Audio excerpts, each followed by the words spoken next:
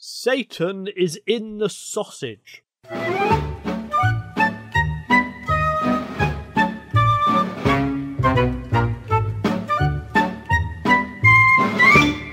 Welcome, setisoppO. This is a podcast where we work out what is the opposite of something that doesn't have a natural opposite. I am Simon. Hello, Izzy. Goodbye, Simon. What is occurring?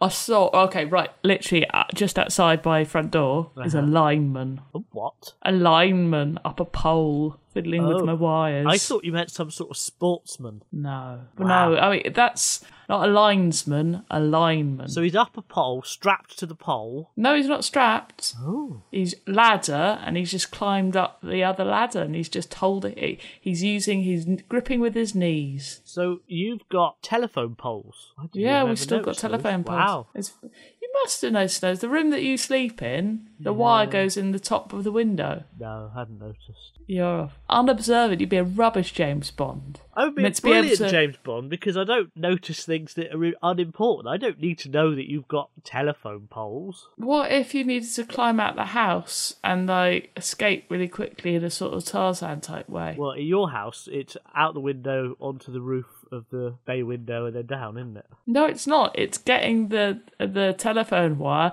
wrapping it around yourself and swinging. No, I'm not Jason Bourne. Why not? Why aren't you Jason Bourne? Why would Jason Bourne be in your house? Because he's like looking for sexy treasure. Have you got sexy treasure in your house, is it? I am that sexy treasure. You're something like that anyway. And so is Susan. Susan is a sexy treasure, that is true. There you see. But Jason Bourne wouldn't be there to kill her. Well, good. No, he's there for tea. He's just passing through. He's got things to do, Simon. He might be going to Waitrose and there's no room in the Waitrose car park. I don't think Jason Bourne goes to Waitrose, does he? Of course he goes to No, Waitrose. he doesn't. He doesn't go to Aldi, does he? He would accidentally kill a man in Waitrose. Yeah. Trying to get the baguettes or the Jaffa cakes or the posh sushi. Posh sushi. Posh sushi. That's quite hard to say, isn't it? It is really hard Posh to say. sushi. At home, everybody at home. Or indeed at work. Try and say posh sushi. Yeah, you've got to have a break between the posh and the sushi, otherwise it's posh sushi. I think it's like, what's one of the things which just aren't needed? A tautology. I think posh sushi is a tautology. Well, I don't know, you can get cheap rubbish sushi. That's quite hard to say as well. Cheap rubbish sushi. Sushi is hard to say. Sushi is hard to say. If it's followed by... Because imagine saying mushy sushi. Mushy sushi sounds like some sort of Japanese paper folding manoeuvre. Doesn't mushy mean fast or quickly in Japanese? I don't know. Mushy. Is that right? I don't know. I don't you may know. be being very racist. I may be being... This is the thing. We never use it in jiu-jitsu, so I'm assuming it's wrong. Right. Okay. Must be then. I dare you to type in... I'm not Googling mushy. Why not? Because you're about to do it, by the sounds of it. I'm not. No, I'm not. I was thinking, though, because schnell is quickly, isn't it? That's German, though, is it? Yeah, I know. It's a different language. Yeah, but it's all comic book evil hero stuff. It's come from that. That's where it is in my psyche. It's all from that. It's not from actual so I'm thinking mushy reality. comes from that too. But I don't know. Listeners, write in and tell us. Are we racist? Yes, we are, for not knowing. Now, Jim wants to know, what is the opposite of a bowler hat? Now, here's an interesting fact about bowler hats. In the 18th century, they were a working class attire. By the 19th century, it had been sucked up. What's the word I'm looking for? By the middle and upper classes. Appropriated, that's the word, not sucked up, Simon. They hadn't been sucked up a bowler hat, had they? They had. If it could have been, not a Horcrux, what are they called, where you touch them and they take you places? A portkey. Isn't a bowler hat a portkey anyway? I think there's an old hat that's a portkey. Right. And at some point, isn't the sorting hat made into a portkey? Maybe, yes, I think that's correct. I think that's in the Triwizard Cup, spoiler alert. Yeah. The sorting hat's portkey. I think the whole world has read or seen Harry Potter. Well, some people, there might be children listening, Simon. Well, then they shouldn't be. Big hairy testicles. Yeah. They do not Badge. have. Well, I mean, we're the best children's entertainers. We are the best. Smelly bum. Children would laugh at that, though. I just laughed. Well, you just did, exactly. Yeah, exactly. So they appropriated it. So it was obviously, look, we're so poor. Look at us. Oh, we're so poor. As bankers, we're so poor. It's like an ironic statement. Ugh. Irritating, isn't it? I don't think it is that. It's that hats stopped being a symbol. Because, like, in the past, like in Tudor times, you could only wear certain coloured hats. Right. Like, people's jobs dictated what type of hat you could have. And if you're a married lady, you had to add a type of hat to a non-married lady. And it's all designated. Where was this code written down? It wasn't written down, it was known. Ah. It might have been written down in the law, actually, to be fair. But, okay. And I think different places That's not what happened with bowler hats, though. They were appropriated by rich people trying to look poor as an ironic statement. No, that's flat caps. Well, exactly, all of that, isn't it? No, you just said bowler hats. And it works the other way. So Burberry became a lower class thing, but it used to be an upper class thing. So, it does work both ways. You're talking about fashion from 90s. Well, noughties, really. Late 90s. No. Late 90s, no, early it was noughties. noughties. Definitely noughties. Like 2001 latest. No, later than that. Later than that. Definitely. Right, so notable bowler hat wearers include Winston Churchill, the man from Mary Poppins, Hey. Charlie Chaplin, Hey. well, Lou Costello, Laurel Hardy, Hey. and the bowler hat guy from the movie Meet the Robinsons. It's a bit on the nose, that one. Oh, and the Riddler in the DC Comics. Now, I'm just going to turn this on its head slightly and say to you that the opposite, as an idea, might be bowling shoes. Well, that's not bad, but I thought it was a cricketer's box. Explain. Or a batsman's box. So a bowler hat is a hat a bowler wears. Is that why it's called a bowler hat? No, but what a batsman wears mostly is protection around his gonads. Why is it called a bowler hat? Because it's just bowl-shaped. It's also known as a billycock, or a bombin, or a derby. Why can't we call it a billycock? I don't know. We should call it a billycock, shouldn't we? We should. It doesn't say why it's called a bowler hat. I don't know why it's called a bowler hat. First bowler hat was originally created for Edward Coke, the younger brother of the second Earl of Leicester, in 1849. It was designed by London hat makers Thomas and William Bowlers for Hatters, Lock & Co. So it's just the bowler. The bowler by the bowlers. Yeah. Okay. Any reason it's called the a bowler trilby hat? was invented as part of a book and a play. A dirty, dirty play it was. It's a way of identifying scary men. Trilbies? Yeah. Why are trilbies scary? Because there's a certain unfortunate trope on the internet, which you're very aware of if you were once a teenage woman, which is a lot of boys think they look grown up wearing a trilby. Right. They also usually have a katana sword. And they usually tell you how clever they are within the first 2 seconds of them approaching you with a dick pic. I would never want to be a woman on the internet. Well, it's all right, you're not. I know. This is. It's fine most of the time. I'm just saying, trilbies are a warning sign. Okay, I didn't know that. Didn't you? No. Okay, really? No, I really didn't know. Okay. Anyway, the opposite, I think, of a bowler hat is a batsman's box, because batsman's box is quite fun to say. It's not up there with mushy sushi, or rubbish sushi or posh sushi. It's very difficult to say all of those things. The opposite, Jim, of a bowler hat is a batsman's box. I just want to add another fact in. Go on then. The hats were worn by Derby riders because they were less likely to be knocked off and just worked better when riding on horseback. That's why they're called derbies in America. Yeah. Zoe wants to know, what is the opposite of chewing gum? Have we not done this? We haven't. I thought we'd done it, but no, we have not done chewing gum. I would say it's something where you lick it. What things do you lick, Izzy? Everything. You don't obviously. lick everything. You have never licked your own elbow. That is sadly true. I've licked other people's elbows. Well, you haven't licked your own elbow. I was correct. Have you ever licked a curtain? Yeah. No, you haven't. Have you ever licked a television screen? I bet you did as a kid. Definitely.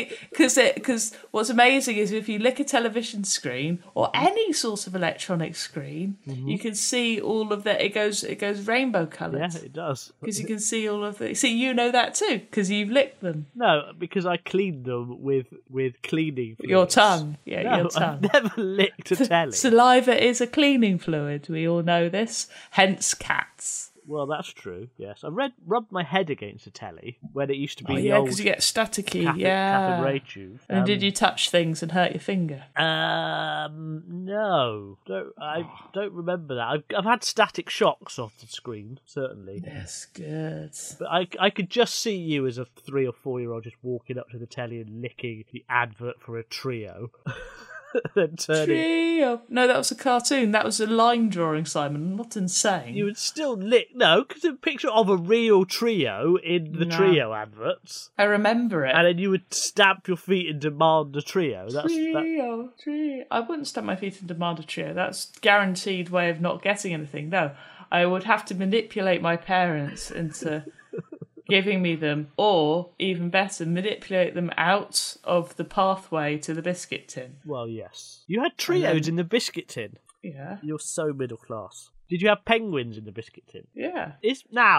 Have trios got biscuit in them? I can't remember. Yeah. Right, because it's chocolate, biscuit and toffee. Is that right? Is that what the trio is? But it's not a toffee. It's more like... Caramel. It's toffee flavoured like the stuff that you get in Kinder Surprise. It's like if a man spunked up toffee. That's what it would be. No. Yeah, it would be. No. Yeah, it would be. If that were the case, I would marry that man. Well, would you though? You just get fed up with toffee, wouldn't you?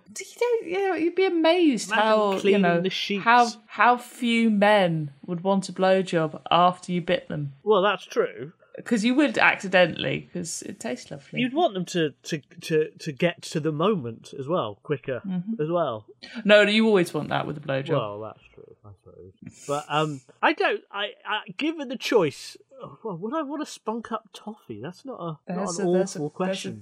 There's a deep philosophical question there. But if men it's probably spunked answered up in toffee, Bird of the then toffee wouldn't be like a sweet goods, would it? No, we'd have like loads of like trios would actually taste of spunk. Well, but we're saying one man who suddenly develops special man as a superpower. So, listeners, write in. Have you ever spunked up toffee? And please leave your trilbies out of the picture. This has gone weird. What is the opposite of chewing gum? So chewing gum is a cohesive substance designed to be chewed without being swallowed. It is composed of gum-based sweeteners, plasticizers, flavours, colours, and typically a hard or powdered polyol coating. I'd say it's a lick. Just a lick. The old ice cream vans used to sell licks. What's a lick? It's basically, you get these little... They're kind of like glass ice cream cones, but they're not. They're just a flat thing that you just put like a fifth of a scoop on, and you pay a penny and you get to lick that off the thing. Oh, so it's like a taster. Taster. I'll have a lick. Actually, a taster would be a good opposite to chewing gum because like in the supermarket when you get taster bits and bobs. Yeah. Because you don't really. It's like the opposite of chewing gum, isn't it? Because chewing gum you can't share it. I think you're right. The opposite of chewing gum is a supermarket taster. Sophie wants to know, what is the opposite of the news? It's the olds. That's not bad. Is that where news comes from, do you think? It's what's new, yeah. What's new? These are the news. They used to say bullshit things like, it means north, east, west and south. No, there was never said it north, literally east, west is and what's south. up, what's new. What's news? Yeah. Like what Susan would say when she walks in. This is new and this is new, so together they are news. Okay, so the olds. But what are the olds? The history, I guess. Yeah. History. But history was news at one point. It was news. So it can't be the opposite of itself. It can That's be. like that's like saying the caterpillar is the opposite of What's a the opposite of life? Death. Boom. No. No, That's a binary thing. That's but a caterpillar isn't the opposite of a butterfly, is it? But the news becomes old. A bulb isn't the opposite of a daffodil. And also, when things become old. You're saying like north and south isn't binary either, but old and new is binary. Yeah, but the olds is history. But my point is very specifically, history is what news was. Like soil isn't the opposite of dinosaurs. A corpse is what a living body was. Well, exactly. That's what I'm saying. Like a corpse is not the opposite of a body, is it? Well, it kind of is. Well, I don't think it is. I mean, I'd say that death is the opposite of life. I think that's... Yes, that's true. Ergo. Did you just use the phrase ergo in our stupid podcast? I did. Where we've been talking about men spunking up toffee. No, you've been talking about that. You have to. No. Ergo. I've been talking about licking television sets. That's entirely different. You're going to say notwithstanding next. Oh, I could say that. If you were notwithstanding, you wouldn't be spunking up toffee. No, I'm saying history is not the opposite of news. I think if you did spunk up toffee, it'd do something horrible to your innards. What?